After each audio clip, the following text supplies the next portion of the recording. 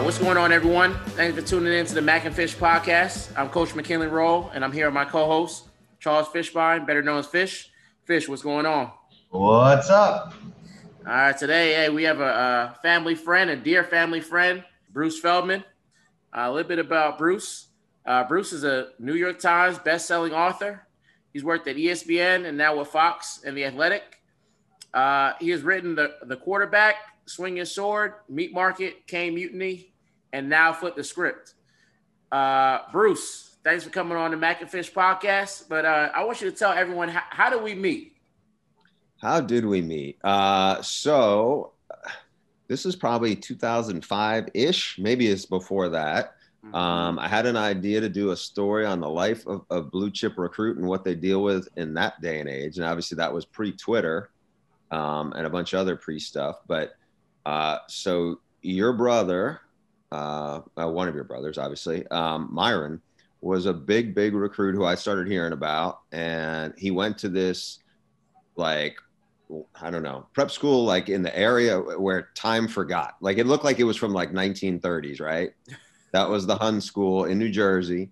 And so I went to see him, and, you know, Myron back then was like a 30-year-old man in high school, right? And kind of man among boys and everything like that. And so, and McKinley this was like before Phil Longo made it big. At some point was at Robert Morris, and at some point was at St. John's. I forget which at the time. So I just remembered, this is more than you want, but this is the story I remember. So at some point after, this wasn't right out of the gate. It was like after getting to know them a little bit, going down to New Jersey. But I remember we took a trip to the Penn State Nike camp, and everybody obviously wanted to recruit Myron, especially Penn State. And they actually had a family connection because I want to say like either two brothers or a brother and a sister-in-law are Penn State grads. And so they were all excited, texting Myron to get him, that he was just happened to be going to work out there, right? And so we get to Penn State, and I don't want to, you know, like I had a coworker who was really close to the paternal family and Tom Bradley, and I was just like, hey, I'm only here for the Nike camp in Myron. I'm not, just do whatever you got to do or whatever. So they take Myron and McKinley and his parents into Joe's office, right? And they do their deal or whatever. And what I remembered was at some point they showed us Joe's old office, which was like downstairs or in another way. And McKinley and I were like starving we were so hungry to eat something. And I feel like Joe pulled out like a bag of old pretzels that were sealed from the old office. And I remember thinking, these could be 30 years old. I don't know if I want to bite into one of these, right? But that was my memory of that trip, was meeting Joe in that context, them trying to roll out the red carpet for his brother. And, you know, so it goes way back when. But anyway, so I was doing the story. And the one thing was, I was so happy when I found out Myron was not choosing my alma mater. Not because it has anything to do with Miami, but I just didn't want people to think, oh, yeah, I was working on this story and I was trying to sell Myron Roll to go become a Miami Hurricane. So. Good deal. It's crazy. Just question for me. How did you get into the business? You know, so I have South Florida roots. I went to UM, and Charles, what years did you get down there? Or what years did you start covering stuff? I started, my first year was the Willie Williams year. I think it was like 2002. And Willie was the top recruit. Kenny Phillips at the time was like a junior or sophomore in high school. So that was right about when I started in the business. So I was a transfer student. I went down to UM, and I was working at a gym in Boca Raton, and I wanted to make a little extra money. And I was like, oh, I could do what sports writers do. So I went to get a part-time job at the Miami Herald in the Broward office. And back then, like, Henry Crockett was like the stud linebacker at Ely, and Al Harris, who ended up playing in the NFL forever, was actually, he was on the defense, but it wasn't like Al Harris people were buzzing about, right? And so, but I just remember being blown away by how much talent was in Broward. Not to say that there obviously isn't great talent in Palm Beach or Dade, but just me coming from the Northeast, and I was like, oh my God, like everywhere, every school had like, I'm trying to remember I'm blanking on some of the names of some of the guys. Like Gibbons had a really big running back who ended up at Miami, was a good player. It was just like every school had like a big time guy, it felt like. So I did that for a while and did that for a couple of years, and then ended up working for basically like a gambling magazine that was in Long Island. And I would work there on weekends, a lot of hours, but for, $5 an hour or whatever. And then I got on at ESPN with an entry-level job, and that, my timing was good because basically I got there in the summer of 1994, and it was right about when ESPN.com, or what's now ESPN.com, was about to take off.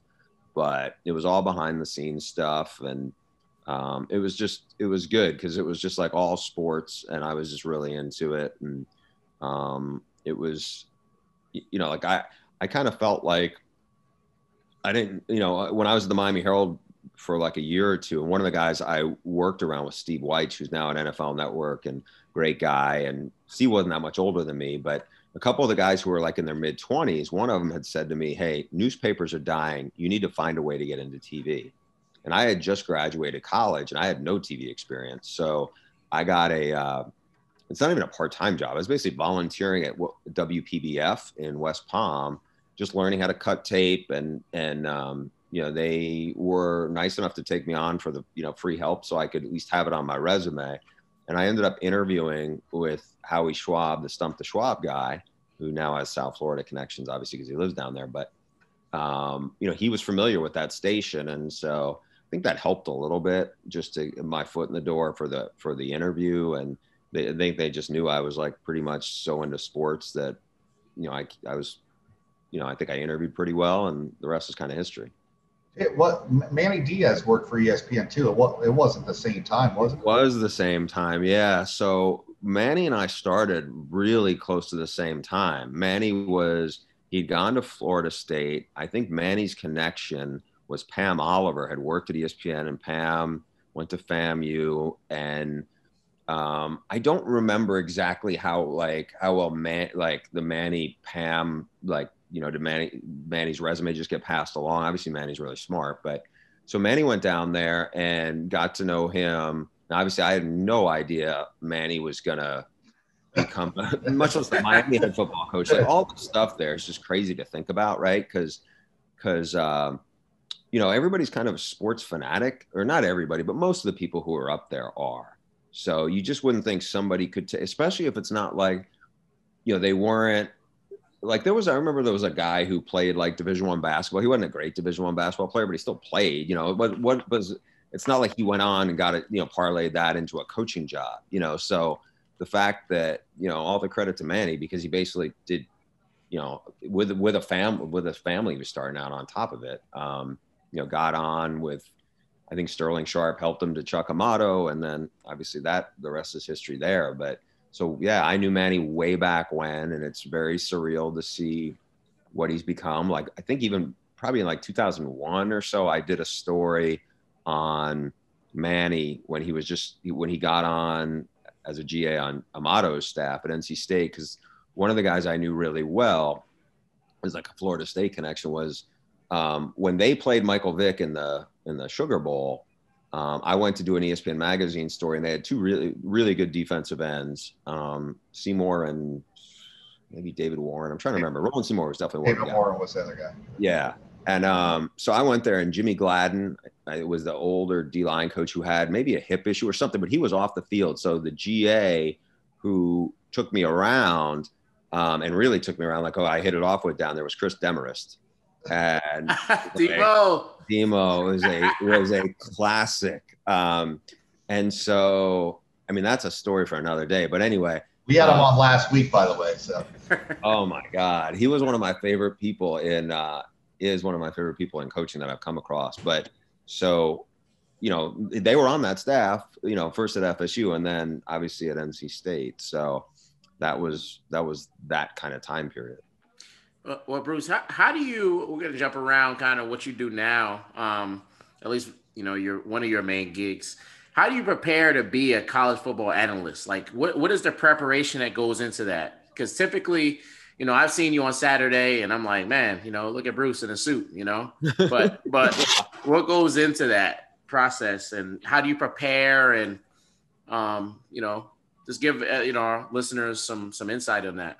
Yeah. So that, like, you know, the word analyst, I think, can be used in a bunch of different ways in this business. And for me, it's a lot different than, you know, the guys on my Big Noon Kickoff show. So we have a host, Rob Stone, and he's kind of, think of as the point guard or the traffic cop for everything. And then the analyst at the desk, it's Reggie Bush, Matt Leinart, Urban Meyer, and Brady Quinn. You know, they're the ones who are supposed to tell you, okay, this is why the coach did this. This is, you know, what the players are seeing and that kind of thing. In my role, you know, really, I am going to try to tell you what's happening in terms of news specific or how coaches may feel about something or how players may feel about something, you know. And so everything what I do, I feel like starts with relationships. And, you know, I'm sure, Charles, you know, this is how it's for you, where you know a lot of people and you really kind of just cultivate those relationships and keep managing them and everything else, because you're always looking for information and to be reliable and to be somebody people can trust.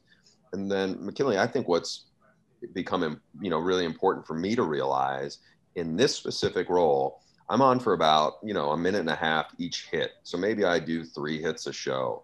But what I got to remember is if I'm a writer, which obviously I am, but I can't kitchen sink it, meaning all the stuff that I find really interesting or really important, I can't shoehorn that into that minute and a half because the reader won't, the viewer won't follow it. It's just, I got to get in there and what can I deliver in maybe, if you think about it, like 3 paragraphs, but it's got to be very tight. And my delivery has to be really good. Most writers, I mean, Stephen A. Smith once started out we used to be a writer back in the day. I think he's one of the exceptions of the former newspaper guy who's very animated naturally and just, you know, I'm sure there's some theatrics and some, you know, that's, you know, selling it and how he's doing it. But for the most part, most writers, you know, or reporters, whether it's Adrian Wojnarowski or, you know, you name it, or Adam Schefter or Chris Mortensen or Peter Gammons or Ken Rosenthal, most of those people, I think, you know, you worry about coming across as stiff or flat, right? And a lot of times you're delivering information and some of that information is like bad news. You know, somebody's out for the year, you know, now, especially in this day and age, I mean, I can't tell you how many times we have to, you know, on our show, we've mentioned something COVID related. So it's not like you're going to go up there with a huge smile on your face and it's like, you know, be jovial about it. But at the same time, you got to find a way to deliver your information succinctly, but also, you know, punch up certain parts of it so your delivery is not monotone and everything else. And, you know, for most of us, I think that's not easy. Yeah, no doubt. You know, you wrote a book with the pirate Mike Leach. What was that about? What did? Can you tell us a little bit about that experience? Yeah, I mean, everyone thinks Leach is, and I'm not saying like it's brain surgery, but like, you know, Leach is hard to keep on track. He's a unique thinker. He would love to, you ask him a question about like who would win a fight, an aardvark or a llama. He'll give you a 20-minute, well thought out answer. But if you ask him some very detailed, specific football stuff that the average, like, you know, reporter may want to know, he may not go there. He may not want to go there. So I think the key with him is finding out what was the path to the story, each story you want to tell in his life story, and find people who can give you the roadmap so you can go to Mike and say, hey, how mommy told me this. And then I'll be like, oh, and then he'll expand on it rather than if you go ask him a bunch of open-ended questions, you may be going in circles for a while. Right. And so, I mean, he's an outside the box thinker. And I think the challenge with Mike, because he's such an outside the box thinker, like people will sometimes see somebody like that and they'll be like, oh, he's not really that crazy. Well, Mike, I mean, is really that crazy. What you see is what you get. There's no, like, that's him. He is every bit as out there as the perception of him is. And he's probably actually more out there than the perception of him is. Wow. It's probably what makes him such a great coach. But all you have to do is watch the episode of him explaining the whole marriage thing, and he just goes on, and he's funny as heck, and he is definitely a different level type person, but I enjoy him a lot. Yeah. Well, Bruce, one of my favorite books that you've written that I love, and I've told you about it, was Meat Market. I was so hooked onto that book. Just tell everyone about Meat Market and what's your, the preparation that went into it, and obviously Ed Orgeron was in that book, and then you get to work with him in a couple, recently with the new book, Flip the Script. But tell us about Meat Market. So I had for years wanted to do a magazine story about how a football program goes from basically 1,000 names on its board to the 25 they end up signing at like a year later. And that project started, it's funny, we mentioned this, 5 minutes ago, but like initially I looked at the University of Kentucky, and I wanted to do for a magazine story, a powerhouse school, a program that struggles in its own conference, and then a smaller school. And Kentucky was really the middle school, but I started to work on it, and then just things got derailed in a hurry. And then I wanted to do it at NC State because I knew Demo and I knew some of the guys on that staff, and they were all for it, but Chuck Amato was not for it at all. And if the head coach doesn't have the blessing, it's not happening. So at one point I thought about trying to do it at Rutgers because, I lived in New York City at the time, and I had a good relationship with Schiano, and I knew they were getting traction. I'm not surprised Greg got it going there. So, but the magazine bosses I had were like, they thought it was just too Rutgers. They weren't buying into that. So I backburnered that idea for a while. And then I was at the coaches convention one year. It was in Dallas, and I was meeting up with Orgeron, who I knew from his USC days. And I went, he was like, hey, what are you doing for dinner? And I was like, oh, I'm going out with, and this guy, you guys might've crossed paths with, Dennis Slutak, who had been at USC. He's a former Florida State punter. And we were going out to dinner, and I was like, can I bring Slu? He said, sure. So Orgeron's in the back of the living. He's about to hire Dan Werner and Art Keogh to his staff after that Peach Bowl LSU game where there was a brawl in the tunnel and everything, and Miami gets whooped in the game. And I'm just sitting there listening to Ed sing in the back of the limousine. I'm like, wait a minute, here's my story. Like, this is that, like, you got this guy who helped Pete Carroll build USC and everything. He was all into recruiting. He's a larger than life character. So I went down there for 2 days or 3 days, right around signing day. And in the first 30 minutes, he was walking me through his recruiting board, and he's so into it. And I was like, wait a minute, there's so much good stuff here. And then when I went back to New York, my editors at the magazine said, you have a book here. This isn't a magazine story. You really should think of doing a book. And so that's how it became. The book did very well. And for years, people kept on asking me, do you think you'll ever do a sequel to Meat Market? And I didn't really think about it because I didn't think it was viable. I didn't think that I would just walk into as good a story. I didn't think I'd be able to get the behind the scenes access that I really needed for me to feel like I have something that merits a book.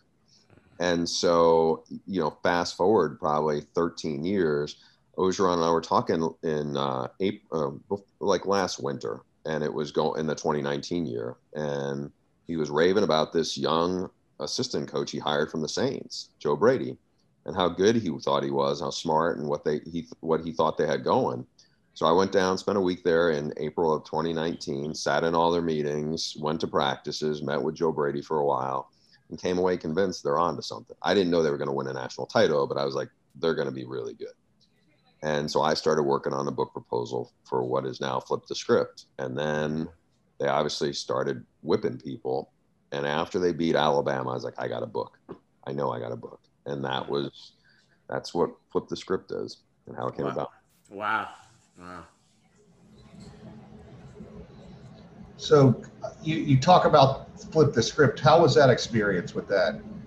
It was different because now obviously after they beat Clemson to win the national title, I kind of knew, okay, now it's a national championship winning story. And Ed's story is much crazier than Leach's. If you think about it, like he's experienced the highs, but the lowest lows of anyone I know who's, won a championship at that level. I mean, he's on Jimmy Johnson's staff in his 20s. They have all these great players. He's coaching Cortez Kennedy and Russell Maryland and then Warren Sapp. And he's partying his head off and literally ends up losing his job and losing everything because he can't handle his alcohol and goes to rehab. And, now he's been 20 years sober, but that's been, quite a journey. And as I knew I was going to be able to tell that story in this book, and I knew that was a big part of, it's not just about winning a championship. I really think it was like this kind of life lesson of how things can play out, but you got to stay in the fight and keep, you're going to have to ride the roller coaster and learn to live with some bad decisions and have to learn how to evolve.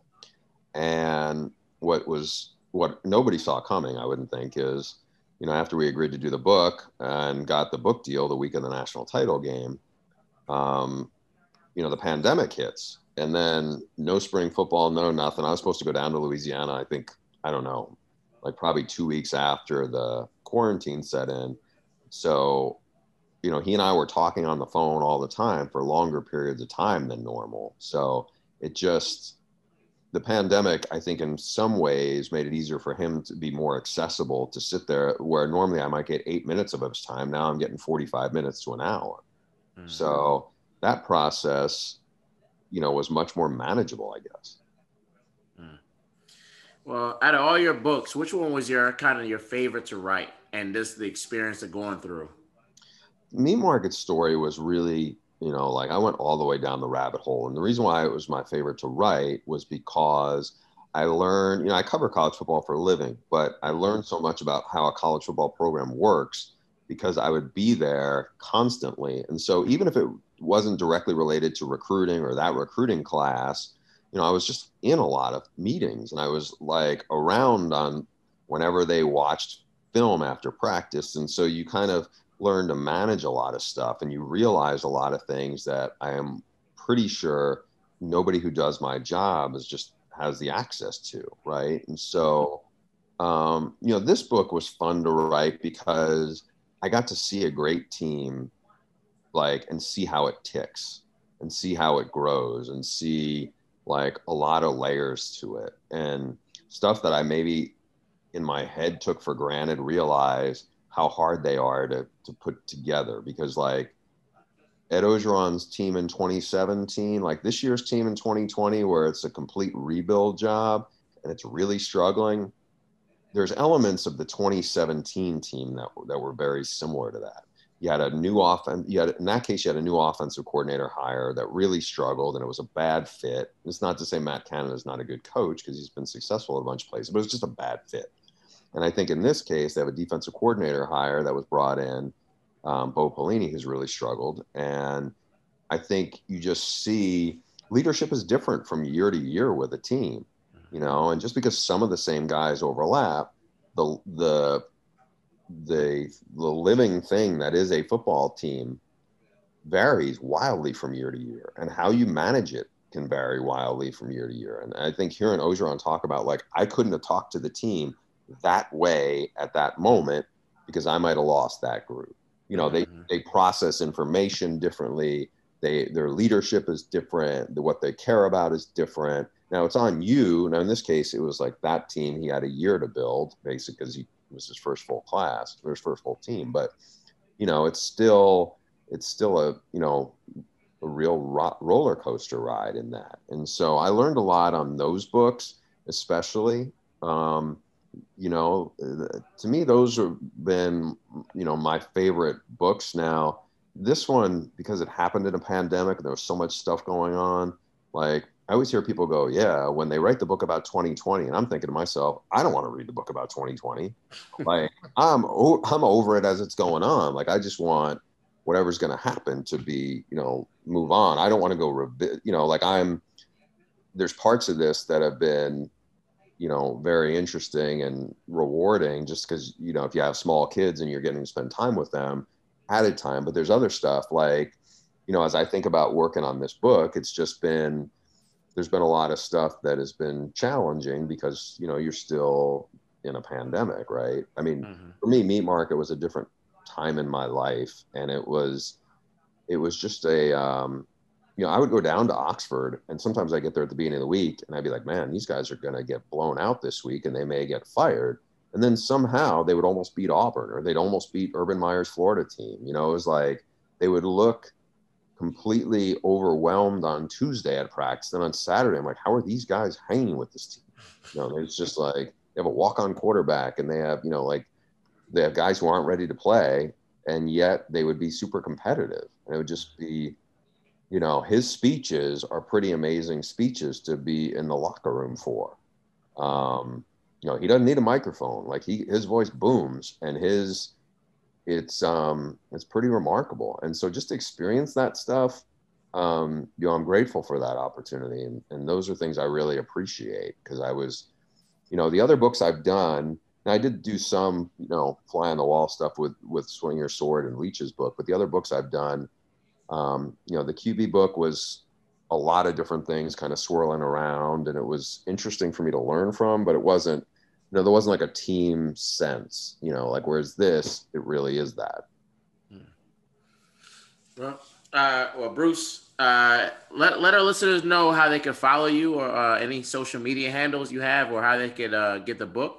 Yeah. So the easiest way is I'm on Twitter. It's at Bruce Feldman CFB. And easiest way to get the book is to go to Amazon and just search Flip the Script, or go to my Twitter handle. It's the link. Just click on the link that's pinned to the top of it, and there you go.